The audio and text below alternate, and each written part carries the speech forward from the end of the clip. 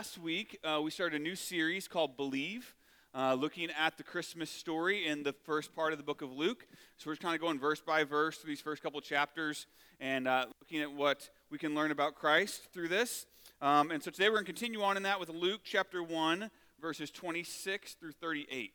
Second story here in the book of Luke that we're picking up this morning, looking at Mary and Gabriel that we kind of heard a little bit earlier today. And believing is receiving is the name of the message this morning.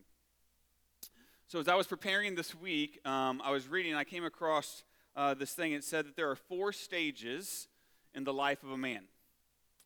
Stage 1, he believes in Santa Claus. Stage 2, he doesn't believe in Santa Claus. Stage 3, he is Santa Claus. Stage 4, he looks like Santa Claus. So I don't know which stage of that you're in at this particular point in your life, but I remember being back in stage 1, and like the big threat from parents was that if you stop believing in Santa, you would no longer be receiving any gifts. Anybody else ever hear that, right? Like, anybody else get that threat around your house? And so thankfully that was not the case, all right? We're still going strong at our house with gifts, but the reality is that is true in a sense. There are some gifts, the most important gifts in life, that can only be received through believing. And not in Santa, but in Christ, right?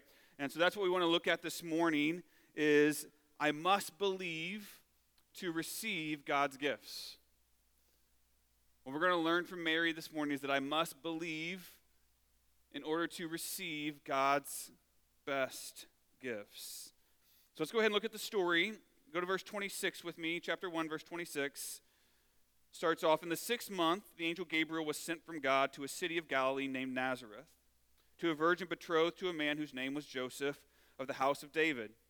And the virgin's name was Mary, and he came to her and he said, "Greetings, O favored one, the Lord is with you."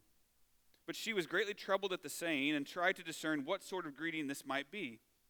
And the angel said to her, "Do not be afraid, Mary, for you have found favor with God." First point this morning is this: I must believe to receive God's favor. I must believe to receive God's favor. Now, it starts off here, interestingly enough, it says, in the 6th month, the angel Gabriel was sent. Now, that should cause a little bit of deja vu from last week. I think, did we already hear this story? The angel came? We did that part, right? Well, this is actually on purpose here. This is a callback to Zechariah and Elizabeth's story in the first part of chapter 1, where the angel came to Zechariah. And Luke is going to use these 2 accounts, the announcement of John's birth and the announcements of Jesus' birth, as 2 parallel accounts. And we're going to see several links and several connections between these 2 stories that parallel them together. And so when it says here the 6th month, it's actually the 6th month of Elizabeth's pregnancy. That's the time marker here, okay? Not the 6th month of the year, but the 6th month of her pregnancy. God sends the same angel, Gabriel, but this time he sends him somewhere different. In fact, very, very different. It says he went to Galilee, to Nazareth, to a virgin girl who was part of this couple named Mary and Joseph, right? So in the first story, he went to Jerusalem, to the temple, to the holiest, grandest place of the Jewish faith. Now he goes to Galilee, which was like the backwoods country, right? That's nobody wanted to go there.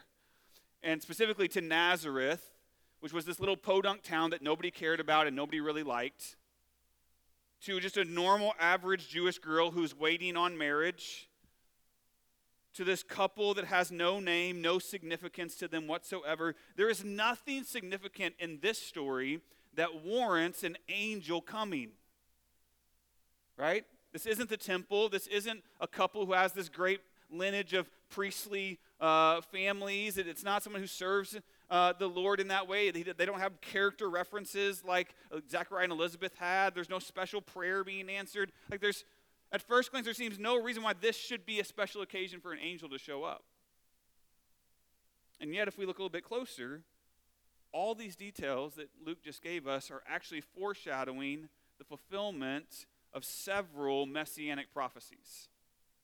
Right? First, we have Nazareth, which was a town that people despised and rejected because of its lowly state and because of its Roman occupation, much like Messiah would be despised and rejected by the people, right? Psalm 22, 6 through 7, and Isaiah 53, 3 both speak to that.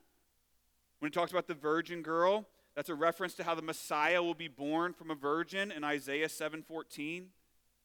Even the reference to the house of David for Joseph speaks to the lineage by which the Messiah will come, right? From the line of King David in Isaiah 11:1 and Jeremiah 23, 5 and 6.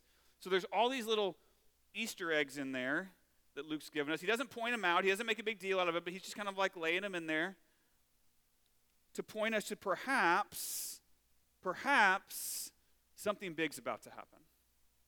And these are all prophecies that all the good, believing, faithful Jews would have known about, that Mary would have known about, that she would have been waiting on and hoping in. And so the angel comes to her, and he says this. He says, "Greetings, O favored one, the Lord is with you." Let's talk about that phrase for a second here. Some translations translate that first part, "Greetings, O favored one," as "Hail, full of grace," right?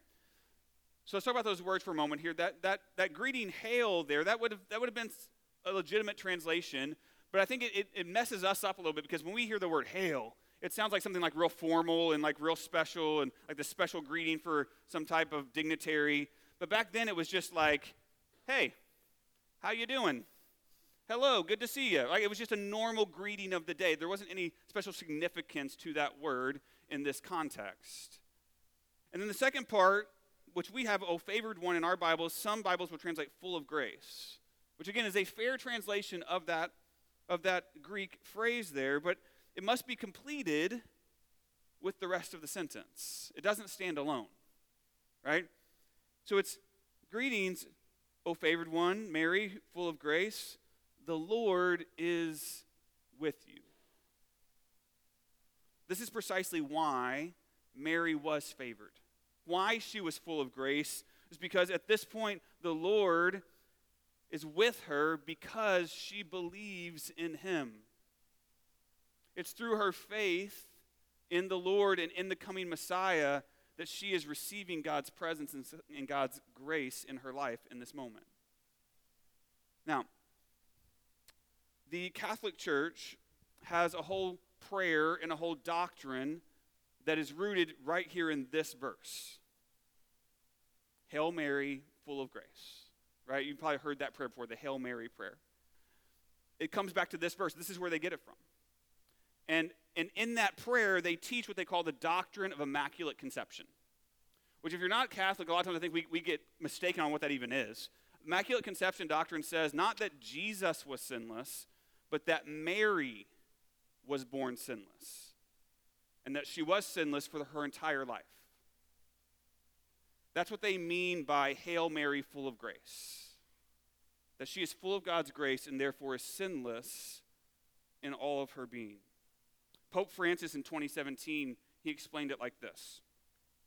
What does full of grace mean, he said?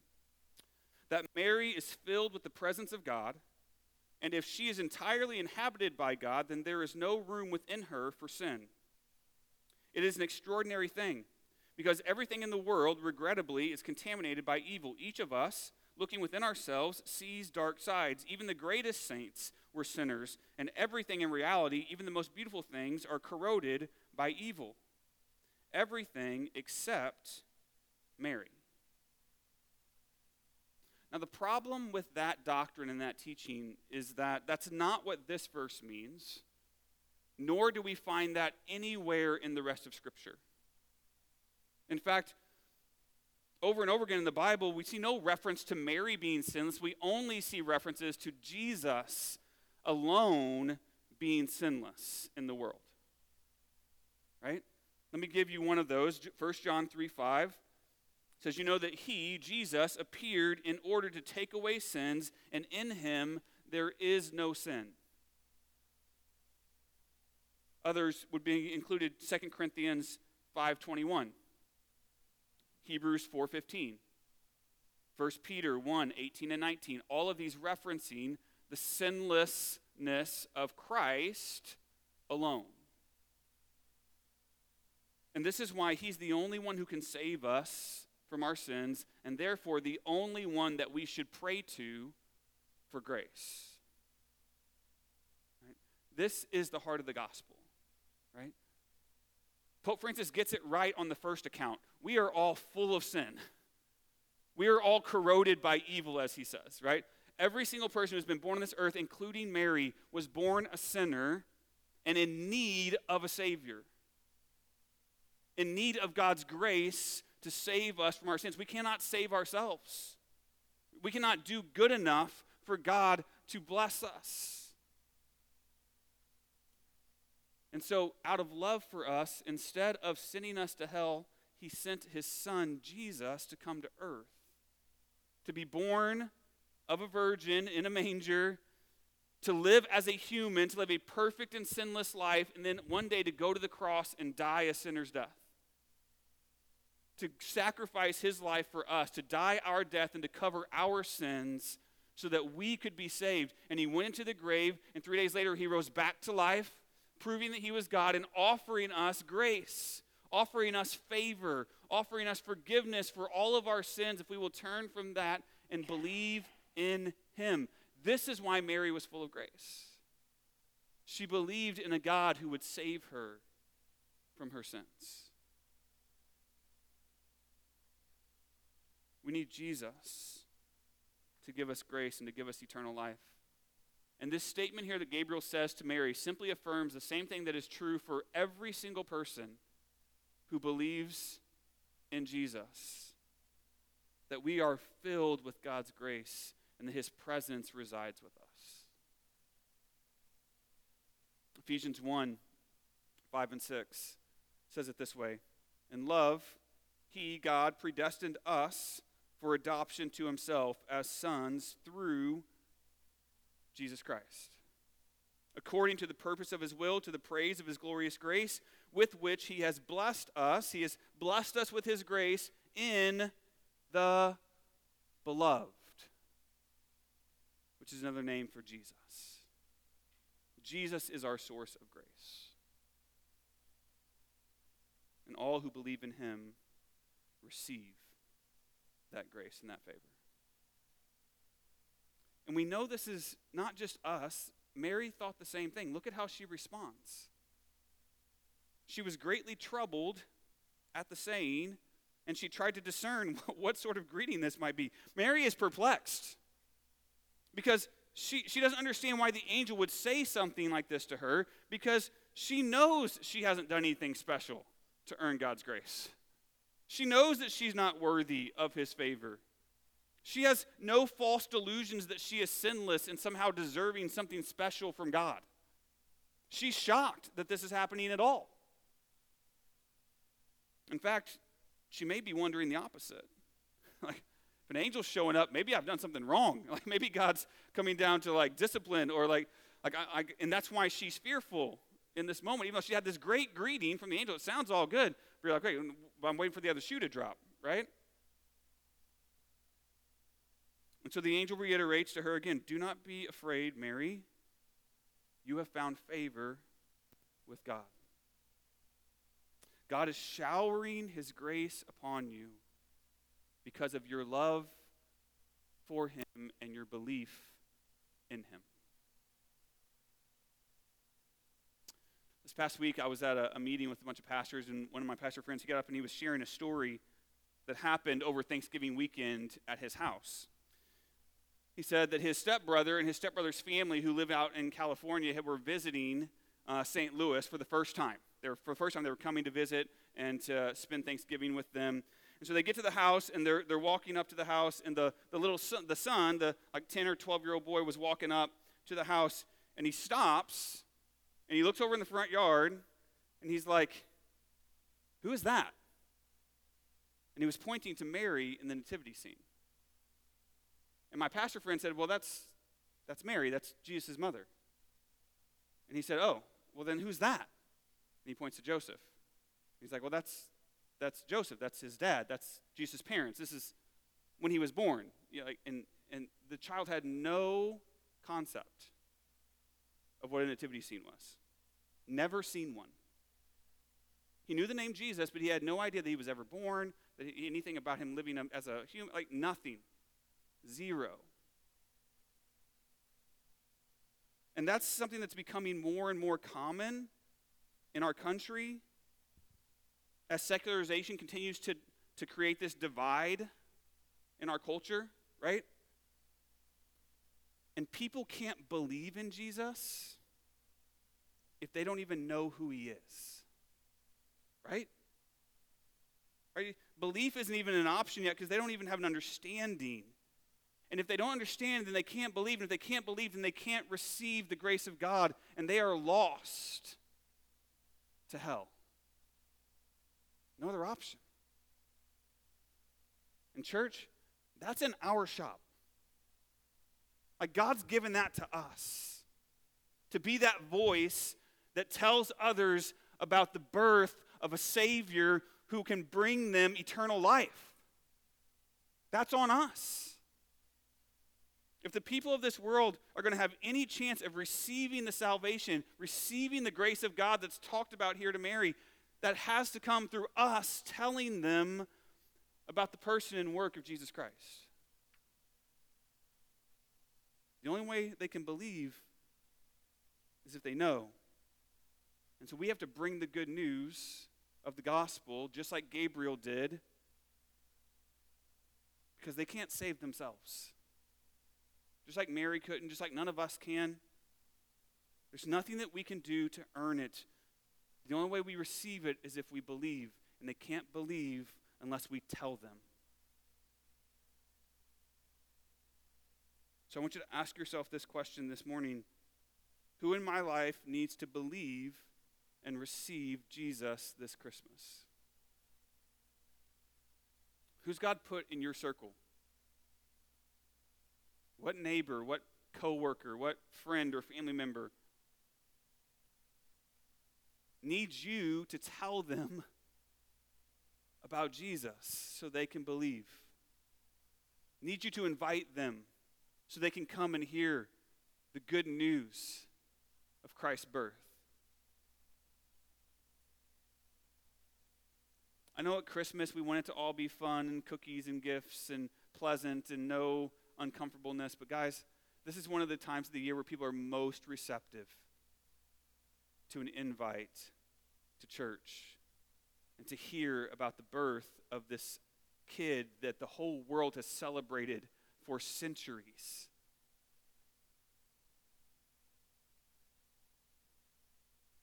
Ask yourself, how can I help them come to believe? Not the pastor, not your small group leader, not somebody, like how can you help them come to a belief in Jesus? First, I would tell you, pray. If you've got somebody in your life, and if God has brought somebody to your mind right now, you need to be praying for them every single day between now and Christmas, that they would come to believe. Secondly, you need to invite them. Mason already mentioned it. Today, we're starting our Christmas cookie invite kits. They're out there. Pick up as many as you want. It's so simple, guys. We've given you the box. We've given you the cookies. Go home. I don't know, 10 minutes, 15 minutes in the oven, 20, I don't know how long it takes to bake cookies. 8 to 10 minutes. 8 to 10 minutes. Put them in the oven.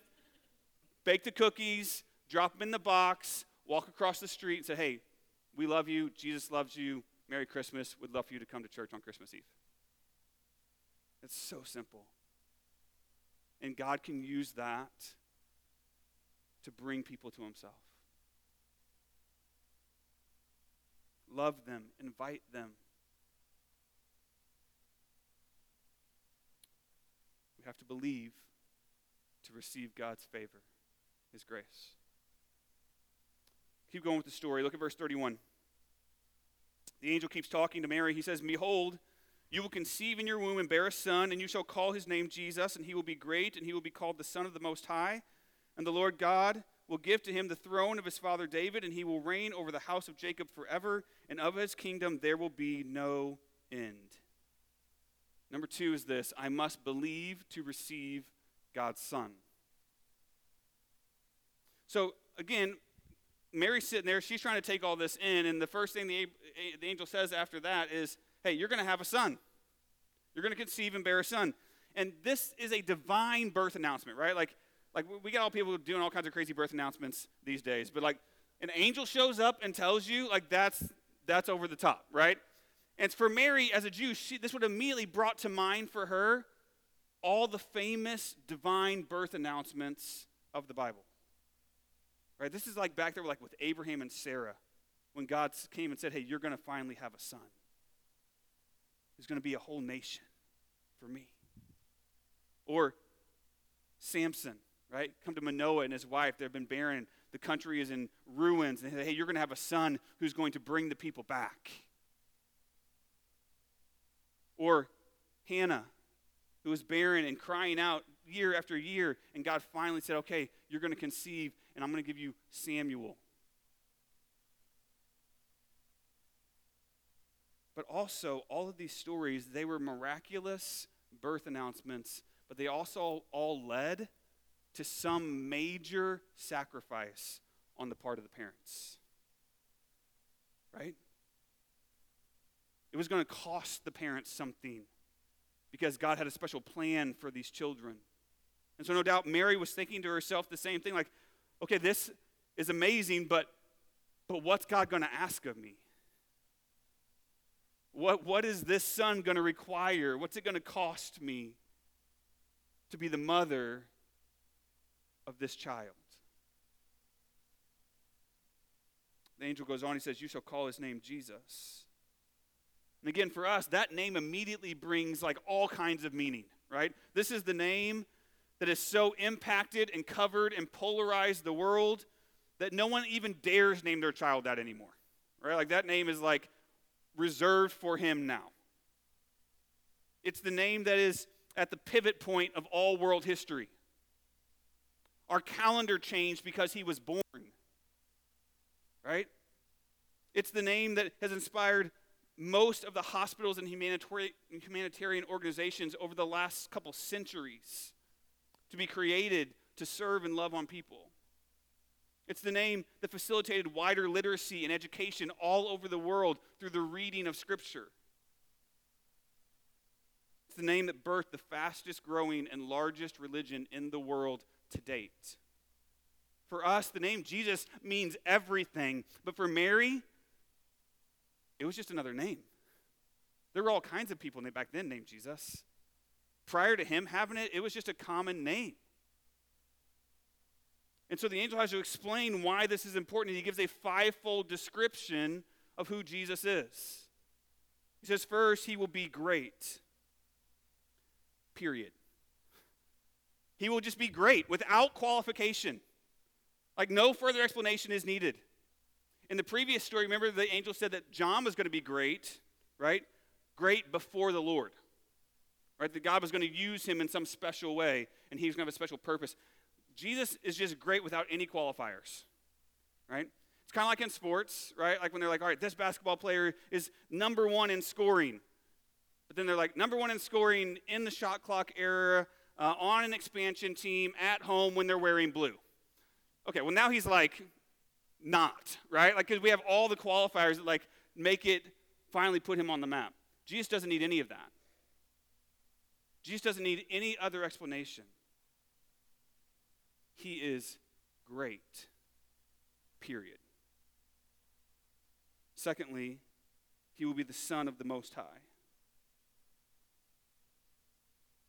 Again, John was the prophet of the Most High, which is pretty awesome. But even a prophet does not hold a candle to a son.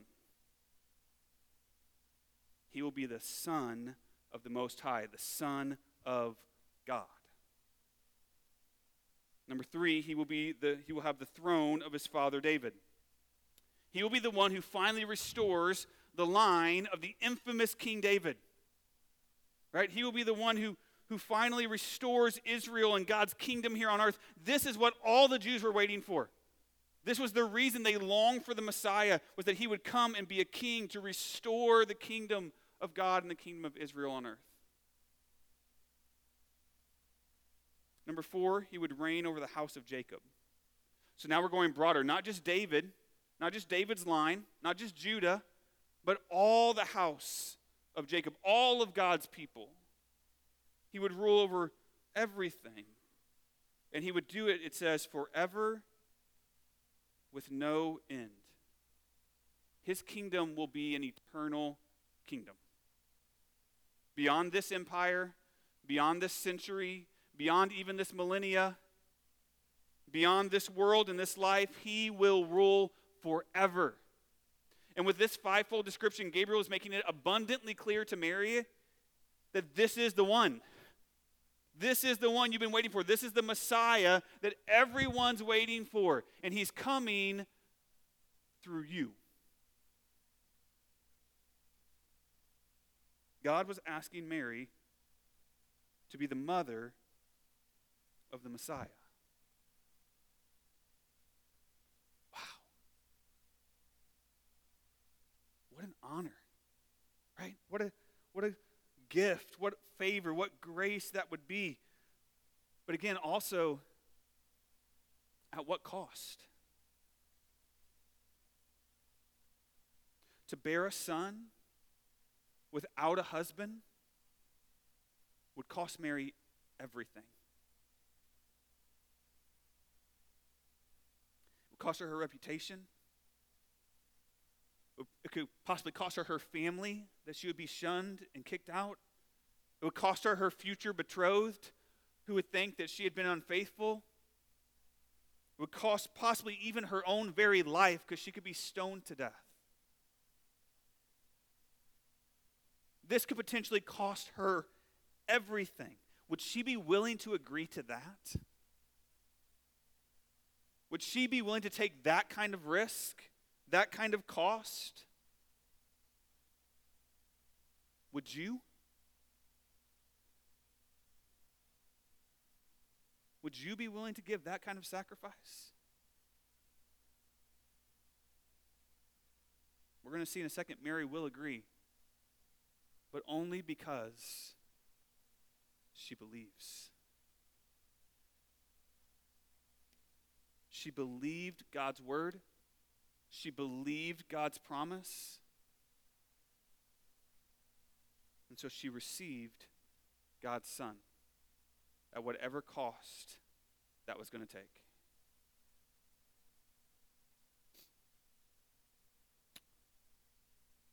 I've said before, I really love Christmas. I love giving gifts. We were just out this weekend shopping for more gifts for people. I love giving gifts now even more than I think I loved receiving gifts as a kid. There's just something about that as a parent, getting to do that for your children. But all the giving, and parents, you know what I'm talking about here, all the giving comes at a cost, right? There's the financial cost, right? And it seems to be growing with inflation and growing as the kids get older. They have more expensive tastes, and all of a sudden things are just more. It comes with the cost of time and energy, and you're going to all the shops, and you're getting all the things, and you're putting all the time in. The late night wrapping and stuff underneath the tree. Like, there's a cost to all of it, but it's worth it because we love them. It's worth it. They're worth it. And as bad of a parallel as this is, the reality is there's a much more important gift this Christmas. And it comes at a much higher cost. It's not just money, it's not just time, it's not just energy. The gift of receiving Jesus Christ requires sacrifice and submission, possibly even our own selves.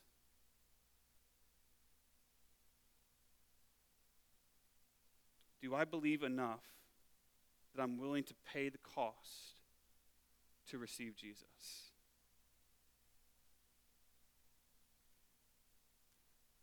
And not just to receive him for salvation, although that applies, but to receive him as the King and Messiah of my life that has full control of everything.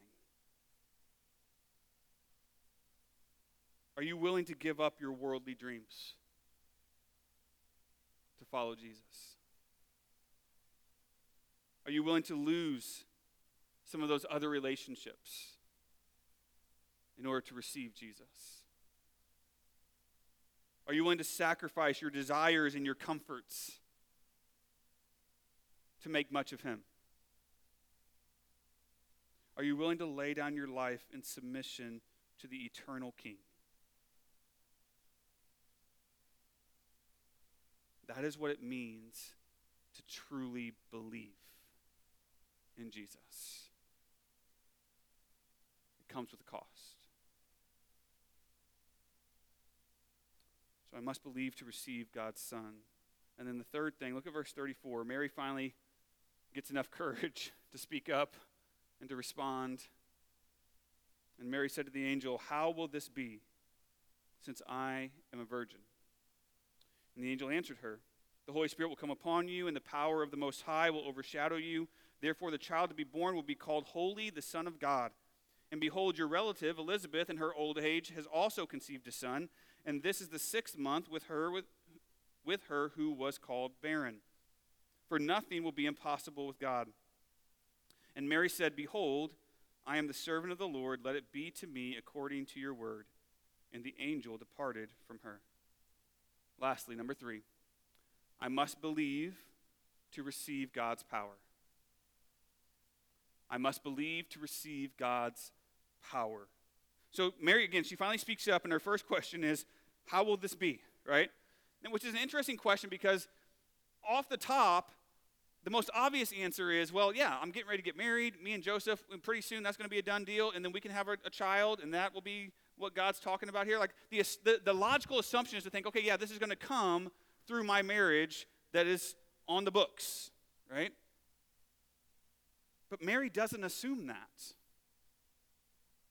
Somehow she understands that the angel is saying that this is going to be something that happens more immediately than that. That somehow this is going to happen outside of her upcoming marriage to Joseph. And so she logically asks, I think I know how the birds and bees work. How is this possible? Since I'm a virgin. And her question is different than Zechariah's, right? This is an interesting contrast here. Because the content of their questions are not that different, but the heart behind their questions are altogether different. Mary is sincerely asking out of ignorance. Right? She's like, I don't get it. I don't understand. She's not challenging God out of her pride like Zechariah was. She's just asking. And friends, we need to understand that sometimes we have some hard questions to ask, and God is fine with our ignorance. He's fine with answering questions for our ignorance. It's our insolence that he will not tolerate. It's when we try to challenge him. That's where we cross the line. And so Mary just sincerely asks, how is this going to work? And the angel tells her, the Holy Spirit will come upon you, and the power of the Most High will overshadow you. In other words, this will be a divine conception. Not a human one. A divine, supernatural conception. And then look what it says next. It says, therefore, he will be called Holy, the Son of God. Because this is going to be a divine conception, because there's something supernatural happening in this process, therefore, he will be called holy. And in its most basic sense, the word holy just means to be set apart, right? To be that this child is going to be different than all the other children who have ever been born by natural human birth. Even those who are miraculous that we saw earlier, right? Like Zechariah and Samuel and Isaac, all miraculous, God-inspired births, but they still happened naturally. This is the first time in all of human history that there's going to be a virgin conception, which sets Jesus apart from everybody else. It sets him apart in 3 ways. It sets him apart first as the God-man. He will be 100% God and 100% man. And some say that this divine conception between God and the woman is the only way that Christ's dual nature could be achieved. The coming together of God and human. But I think that that's overstated, right? After all, he is God. He could have just created Jesus out of nothing like he did Adam and stuck him here on the earth and said, okay, there you go. There's the Savior. He could have done it out of a natural human birth and just supernaturally infused the divine essence into that person. He could have done this any way he wanted, but he, in his wisdom, in God's perfect wisdom, he chose to do it like this. Because this is the clearest evidence that Jesus was indeed God and man, all at the same time. Secondly, he's set apart to live as the perfect Son. Romans says that he was made in the likeness of man. In other words, he was made as an image bearer of God, just like us. But Jesus came to do what Adam and every single one of us since Adam has failed to do, which is to live a perfect, sinless, righteous life to the glory of God. And only Jesus has ever done that. He came to be the perfect Son. He was also set apart to save us from sin and death. That was his unique purpose in coming, right? This was it. He was on a mission to break the curse of sin and death by living and dying as one which is holy, one who is set apart as a perfect sacrifice for sin. Jesus was set apart in all of these ways because of the divine power of the Holy Spirit and God the Father in his miraculous conception. And then the angel goes on, without any prompting from Mary, he says, "Behold, Elizabeth has also conceived." I think that's his way of saying, I know this sounds crazy, right? Like, I know this is cray, it's a lot, but let me help you with that, okay? Let me just give you something here. I'm just going to give you this reassuring sign of God's promise and of his power. You know your advanced in years auntie over there that we talked about last week? She's preggo, okay? That's why, and he's like, oh, okay. And the same divine power that did that for her is going to do this for you. He's assuring her of God's power in this moment. And he says, nothing. One of the most powerful statements in the New Testament, nothing is impossible with God. And again, let's just put ourselves in Mary's shoes for a second. Would she really believe that? Sure, I believe it for Elizabeth. That's great for her. That's in her life. I know she was barren. God healed her. Now she's having a baby. I've heard of that before. God heals people. But this is different.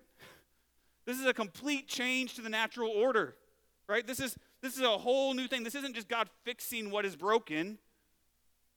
This is an entirely new thing, a new way of God creating in the world, a whole new direction. Can I believe God for this?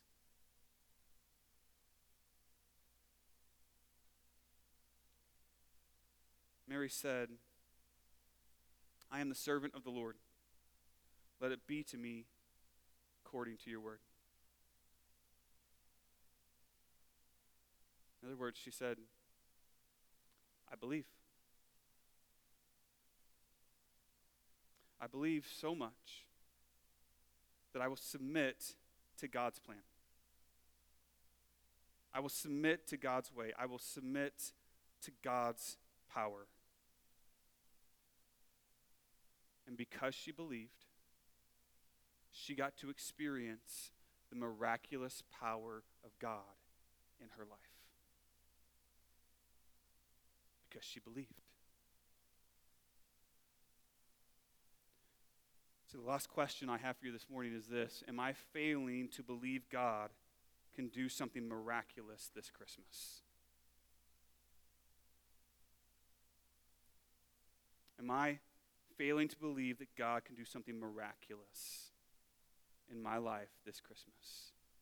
Maybe you're not asking for a birth. Some of you are like, please no. Others of you might be. That's great. But there's other things, right? There's other things. Is there a broken relationship in your life that needs to be mended? Is there a physical illness that needs healing in you or in a family member or someone that you love? Is there a financial need that is weighing on you and you need God to come through? Is there a closed door for the gospel that you need God to open so you can speak to that person and bring them to Jesus Christ? Is there something that you've given up asking for? You stopped even praying about it because you don't really believe that God will do it. Whatever that is, I want to challenge you again this Christmas. Pray. Pray and ask the Lord to give you faith to believe in the miraculous power. Will he do it? I don't know. That's up to him. But we can believe and we can pray in faith. And maybe, just maybe, we will get to experience the miraculous power of God who still works and moves in the world. I must believe to receive God's gifts. Yes, I know we get some gifts from God just through the natural order of things, just through his common grace. But the best gifts, the most important gifts, only come through believing. Will you believe this Christmas and receive God's gifts? Stand with me, let's pray. Heavenly Father, Lord, we just come to you now. God, we ask you, thank you, Lord, that you are such a great, great Father. Lord, you give us the best gifts. Lord, you love your children. But to be your child, Lord, first we must believe in Jesus. Lord, help us to believe so that we can receive the great gifts of grace and salvation and miraculous power from your hands, Lord. Lord, show us today where our belief is failing. Show us where it's falling short. And help us to believe more deeply. Strengthen our faith to believe in the glorious name of your Son, Jesus, and all that comes with it. I pray all this in Christ's name.